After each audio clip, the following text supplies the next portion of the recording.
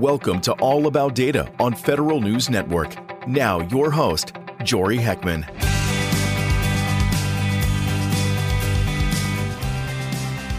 Thanks for joining me this week on All About Data, a conversation with chief data officers and the people who are making data work better in government. On today's episode, the Department of Veterans Affairs showcases the future of AI. Here to talk about it is Gil Alterovitz. He's the director of VA's National AI Institute. Gil, thanks for joining me. Great, thanks for having me on the show. And just to get the conversation started here, let's recap a little bit of the VA's recent AI Summit, a multi-day event, a lot of speakers, and a lot of use cases being demonstrated here. Before we kind of get started with the rest of the conversation here, Gil, just tell me a little bit in your own words what stood out to you from that showcase of all things AI. We were really excited about our summit this year. It's shown a lot of growth over the years here. We had about more than 4 times the number of people as last year. There were 138 speakers. It's hard to pick 1 or 2 projects, but we were really excited that the Secretary of the VA announced the Trustworthy AI Framework for the VA department-wide, and we are excited to see these announcement of the new AI tech sprints around provider burnout, around different themes in that area, which we're looking forward to seeing the results of, a continuation of these AI tech sprints that we've seen that have shown a lot of progress over the years. And this year's theme should really move the needle forward as well. Yeah, so I would say that those are a few of the things, but there are just so many great talks, exhibits, panels, discussions from internationally all the way to patient stories and seeing new results around AI tools within the VA. Absolutely. And to drill down on those tech sprints, those AI tech sprints that you mentioned, I believe the Undersecretary for Health, Dr. Sharif El-Nahal, mentioned those a little bit in what he had to say during the summit. But let's get a little bit more details, if we may, in terms of the duration of those tech sprints. How long are those tech sprints going to be ongoing, and once that period ends, what happens from there? Right. So the AI tech sprint is essentially a model for ways that we can engage with outside stakeholders, industry, academia, nonprofits, other organizations around a particular theme. We actually have a SOP on this on our website, so it kind of goes through the process. It's a 3-month type of process where we work with the different organizations around a particular theme. And in this case, we have a couple themes around provider burnout. There's the ambient voice analysis / dictation one, where you're able to take conversations from between physicians and patients, of course, with their consent, and leverage that to save that information and into a note. It basically makes it a lot easier to save that note, create that note for the medical record. Again, that's something that we'll begin testing as part of this tech sprint in a simulated environment at first, and kind of evaluate how it works rather than leveraging it on actual patients at the beginning. And the other part of the AI tech sprint is around looking at community information that may be usable within the VA. So veterans have an option to go outside the VA to different community locations outside of the actual medical center facility, and that information often comes back in the form of a fax or a scanned PDF kind of document. So as an image, it's not readily accessible to physicians if they're trying to search for certain parts of the document, certain keywords and so forth. And so what this part of the sprint would do is see if that information using optical character recognition, natural language processing, and those technologies to enable physicians to more quickly be able to look through and analyze documents like that. So those are the themes. As I mentioned, it's around a 3-month kind of period where there's at the end, it kind of ends with a demonstration of what has been created in these areas. Afterwards, we then select winners for prizes. And in the past, we've seen that national competition was leverageable as justification for further contracting. That's what we've seen in the past working well. And so we're hoping this can potentially be leveraged to take a look and see what potential solutions are out there in this space and see which ones might be applicable here. Okay, got it. So it seems to me from what I just heard here is that this is a model where it's a public-private partnership type deal where the VA obviously has a role here, but they're working with people in this field to kind of incubate these ideas and see what the art of the possible is. Is that a correct way of putting it? So the AI tech sprint essentially comes at a really early phase, right? Before there's any official partnerships, anyone can really apply that meets the guidelines. It will be, it's publicly posted when people, for people to apply. It is something that anyone can apply for when it's posted. And then there's, once they win the prize, there's no commitment or anything like that. So it's more like a prize rather than a contract for the AI tech sprint part. Now, after that, as I mentioned in the past, we've seen that can lead to potential, contracts, partnerships, and so forth. So it is kind of a potential way to get to that stage, allowing all the different organizations to kind of learn from each other. These organizations that apply, they get to see and learn from the different subject matter experts within the VA around the type of VA information that we have, the type of needs the VA has, and we get to see what's out there in the marketplace as well. All right, thanks for clarifying that. And you mentioned earlier that these tech sprints, they are all broadly themed around, addressing VA clinician burnout, vet provider burnout. It seems like these particular use cases are really all broadly themed around AI as a force multiplier for the VA workforce. Just tell me, why is this the focus of these tech sprints? Why is this the priority that the VA has chosen to emphasize as part of these tech sprints going forward? Yeah, so we've had tech sprints on a number of different areas, from clinical trial matching and search to focusing on areas where veterans were not currently being served by the VA. And this year's theme is around one of the three priorities that were outlined in the speech that you referred to earlier, one of which was looking at provider burnout. There are two other ones around which are not currently the focus of tech sprints, but there are two other areas that are also being investigated that are kind of within this topic area. That is within the topic area of looking at how different use cases can help in different areas. So provider burnout being one of them. Another one is around looking at HR and advancing that priority as well toward faster, improved hiring type of actions. And then there's another use case looking at scheduling/clinical reminders and that area. So those are kind of the three areas and that were addressed within that summit speech. And the tech sprint was the one that was announced focused on the provider burnout for the coming months. And you mentioned earlier how VA Secretary McDonough during his speech pointed out that the VA is the first federal agency to launch this trustworthy AI framework. This seems like a big deal. Obviously, there's a focus on the VA making AI a tool in the toolbox for meeting its mission here. But of course, the concerns of getting AI right and making sure that it's deployed in ways that are ethical and trustworthy are all top of mind here. Gil, just tell me a little bit more about the framework, how it came to be, and how this is a major step for advancing AI use in the federal government.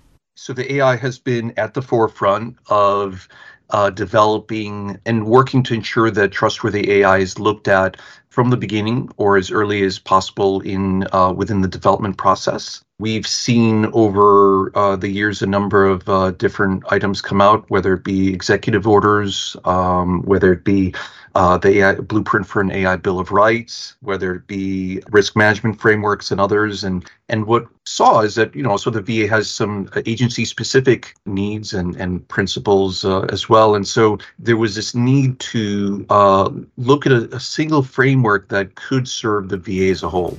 We are speaking with Gil Alterovitz. He's the director of VA's National AI Institute. We're going to take a short break, but we'll continue our conversation when we return. I'm Jory Heckman, and you're listening to All About Data on Federal News Network.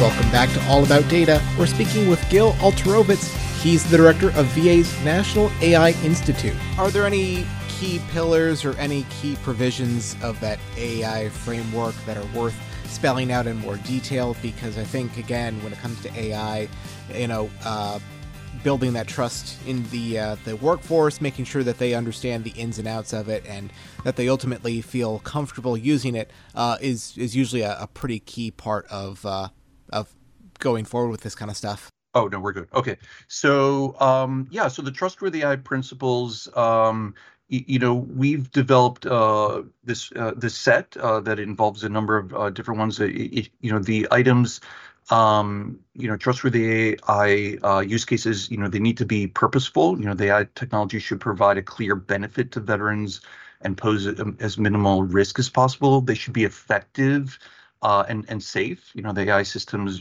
they have to be designed and monitored to ensure accuracy and safety, and risk needs to be proactively assessed and mitigated.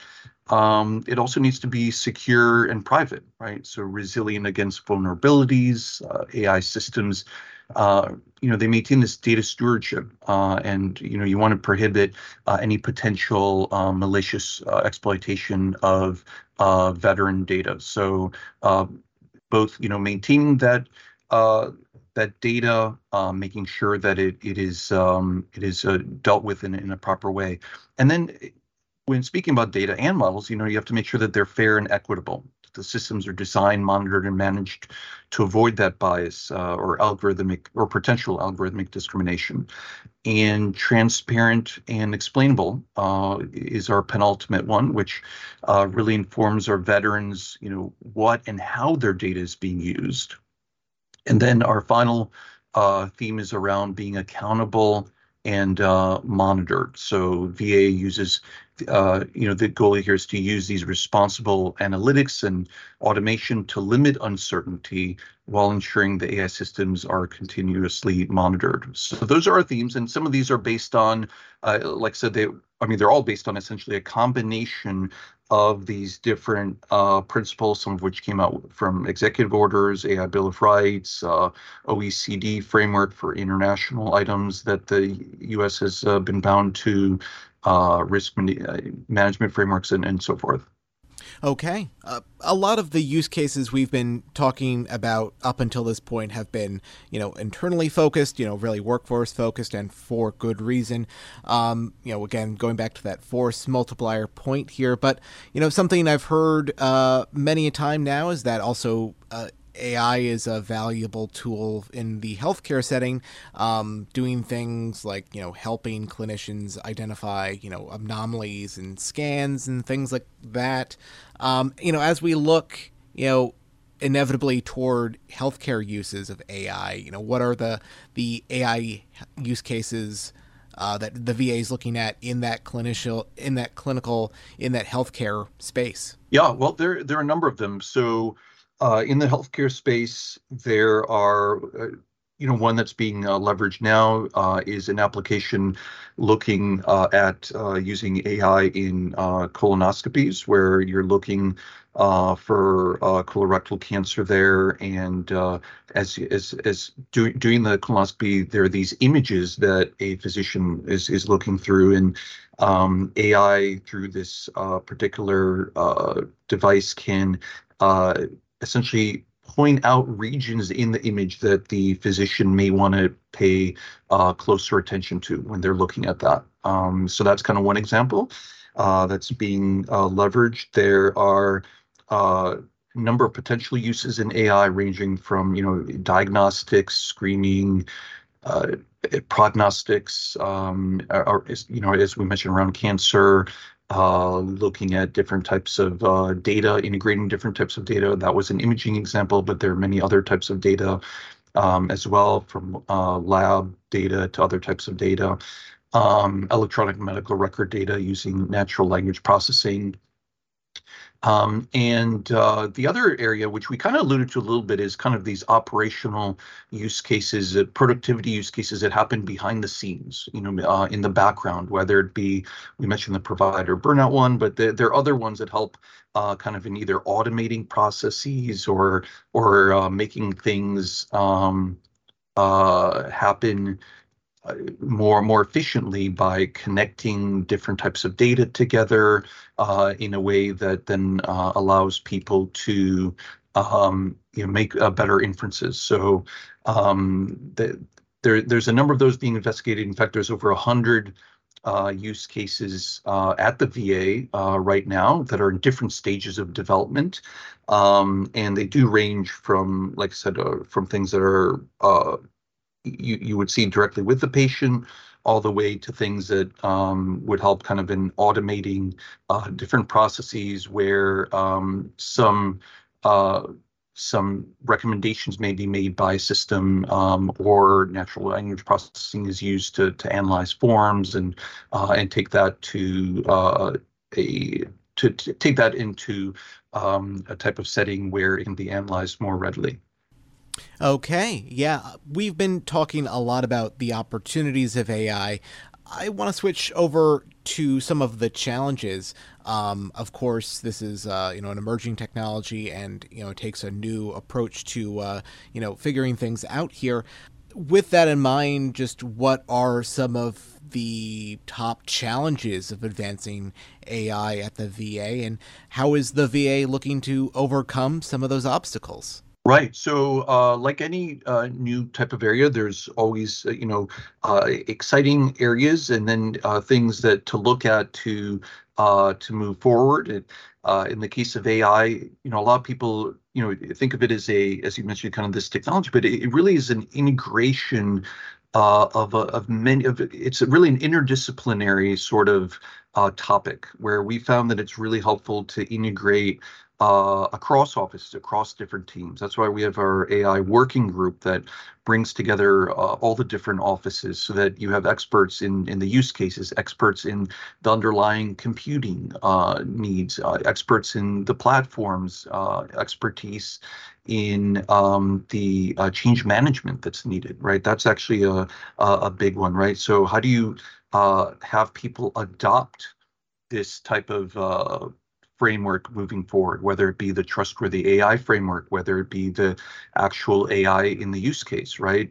There needs to be processes, there needs to be governance around these processes, and these are all areas that we've been working toward. And then, of course, there's the underlying information, on underlying data that needs to be accessible.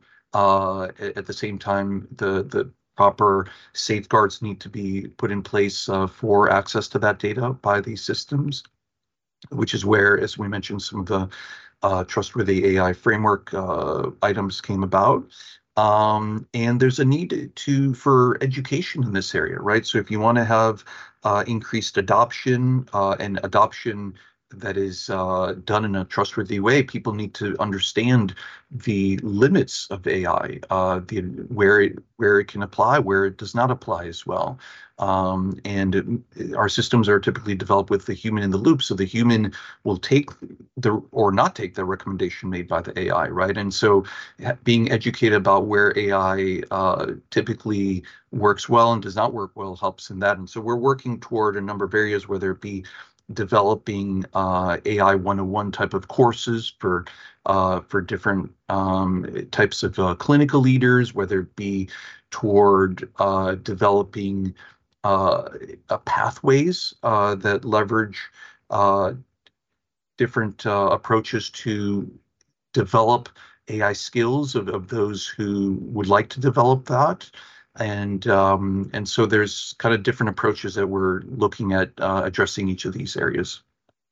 Okay, and to drill down specifically into the data side of things, that is, of course, an area where, it is I suppose, a tricky balance to get to your point about making sure those safeguards are in place, that the data is protected, but still, usable for these AI algorithms. These algorithms rely on just a treasure trove of data to learn and develop and be used in ways that are useful. But that utility versus that security, obviously, it's a tricky needle to thread. How would you say the department? What's some advice that you'd offer up in terms of how the department can kind of thread that needle? Well, that's one of the exciting areas, I think, that we have been looking at. One thing that's interesting to note is that some of these are not necessarily new for AI, right? So there have been a number of different types of analytical and other methods that have needed and have leveraged data in other in previous times, right? And so there are a number of those safeguards that are already there, that are already being leveraged. There are a few aspects that are interesting to AI in that the volume of data that's often looked at, the aspects of how it may seem to behave similar to a human, that where a regular analytical program may not have that appearance. So there's certain aspects around that we wanted to make sure to add into the framework so that it's transparent around when certain types of information or models are used. That was Gil Alterovitz, director of the VA's National AI Institute. You can find more data coverage, as well as more episodes of All About Data on Federal News Network. I'm Jory Heckman, and thanks for listening to this episode of All About Data. Thanks for listening to All About Data on Federal News Radio, part of Federal News Network. You can listen to this episode and past episodes anytime in your favorite podcast app. Search for All About Data on Podcast One, Apple Podcasts, or wherever you get your shows.